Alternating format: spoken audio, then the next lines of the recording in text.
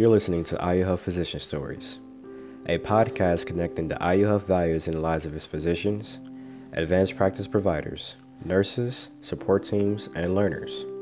I'm Darius Tyler, data analyst of the CBIA teams of IU Health.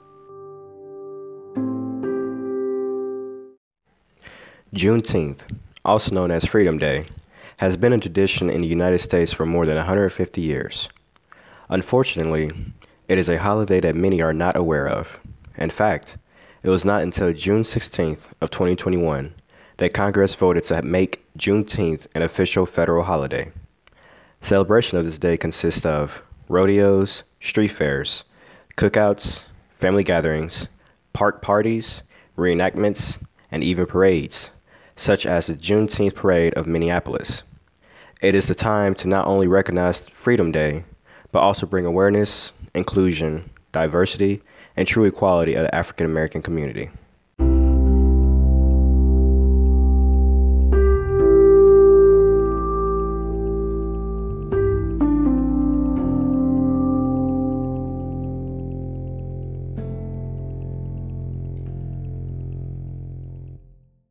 Over the past couple of years, there has been an increase of attention to Juneteenth due to the waves of protests of the Black Lives Matter movements against police brutality and other forms of discrimination.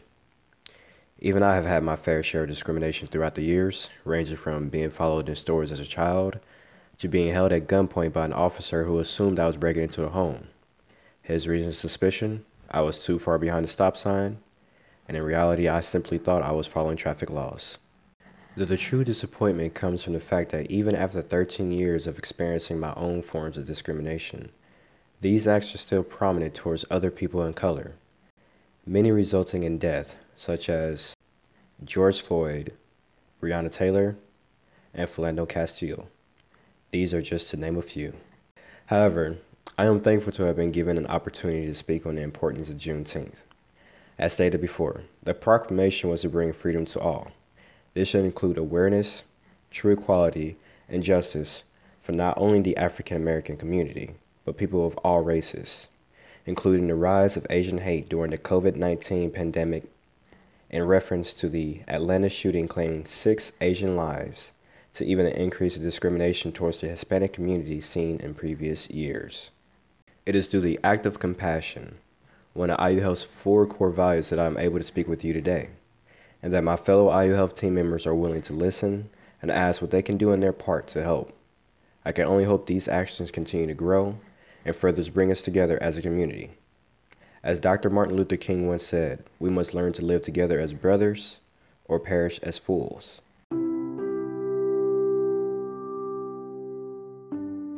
I would like to thank everyone who took the time to listen on today's podcast. I would also like to thank Richard Ray for giving me a platform to speak on. I hope someone has learned something new today and can help further share awareness of equality for other minorities of our team and help bring our community even closer together. If you have a story you would like to share about the amazing work of your fellow team members, please contact rrea1@iuhealth.org. That's RREA1@iuhealth.org. Thank you for listening.